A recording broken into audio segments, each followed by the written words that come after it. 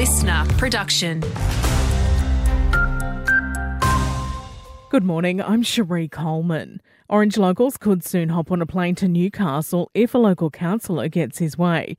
Jack Evans is putting forward an idea at tonight's meeting to ramp up flights between our two cities. He says it'd provide huge benefits for a number of sectors. Looking at the corporate commercial market here, where we've got links between mining, health, education, even agriculture and wineries. So for the people that travel between these two locations, they might be taking a day out of their work life to get to these locations or have meetings. More diverse and affordable housing in Orange is now one step closer, with Council and Landcom signing a project delivery agreement detailing future plans for the Redmond Place precinct. The 25-hectare estate is set to include at least 300 homes, 20% of them designated as affordable housing.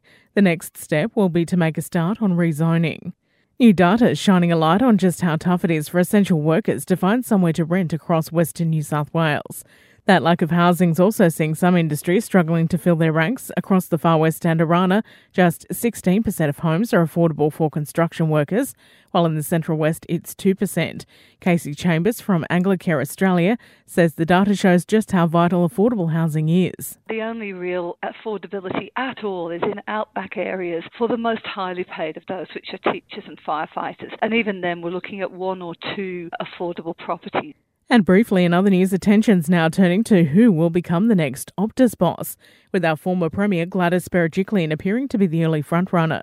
Kelly Bayer-Rosmarin stepped down as CEO yesterday after that major nationwide outage which affected millions of Aussies.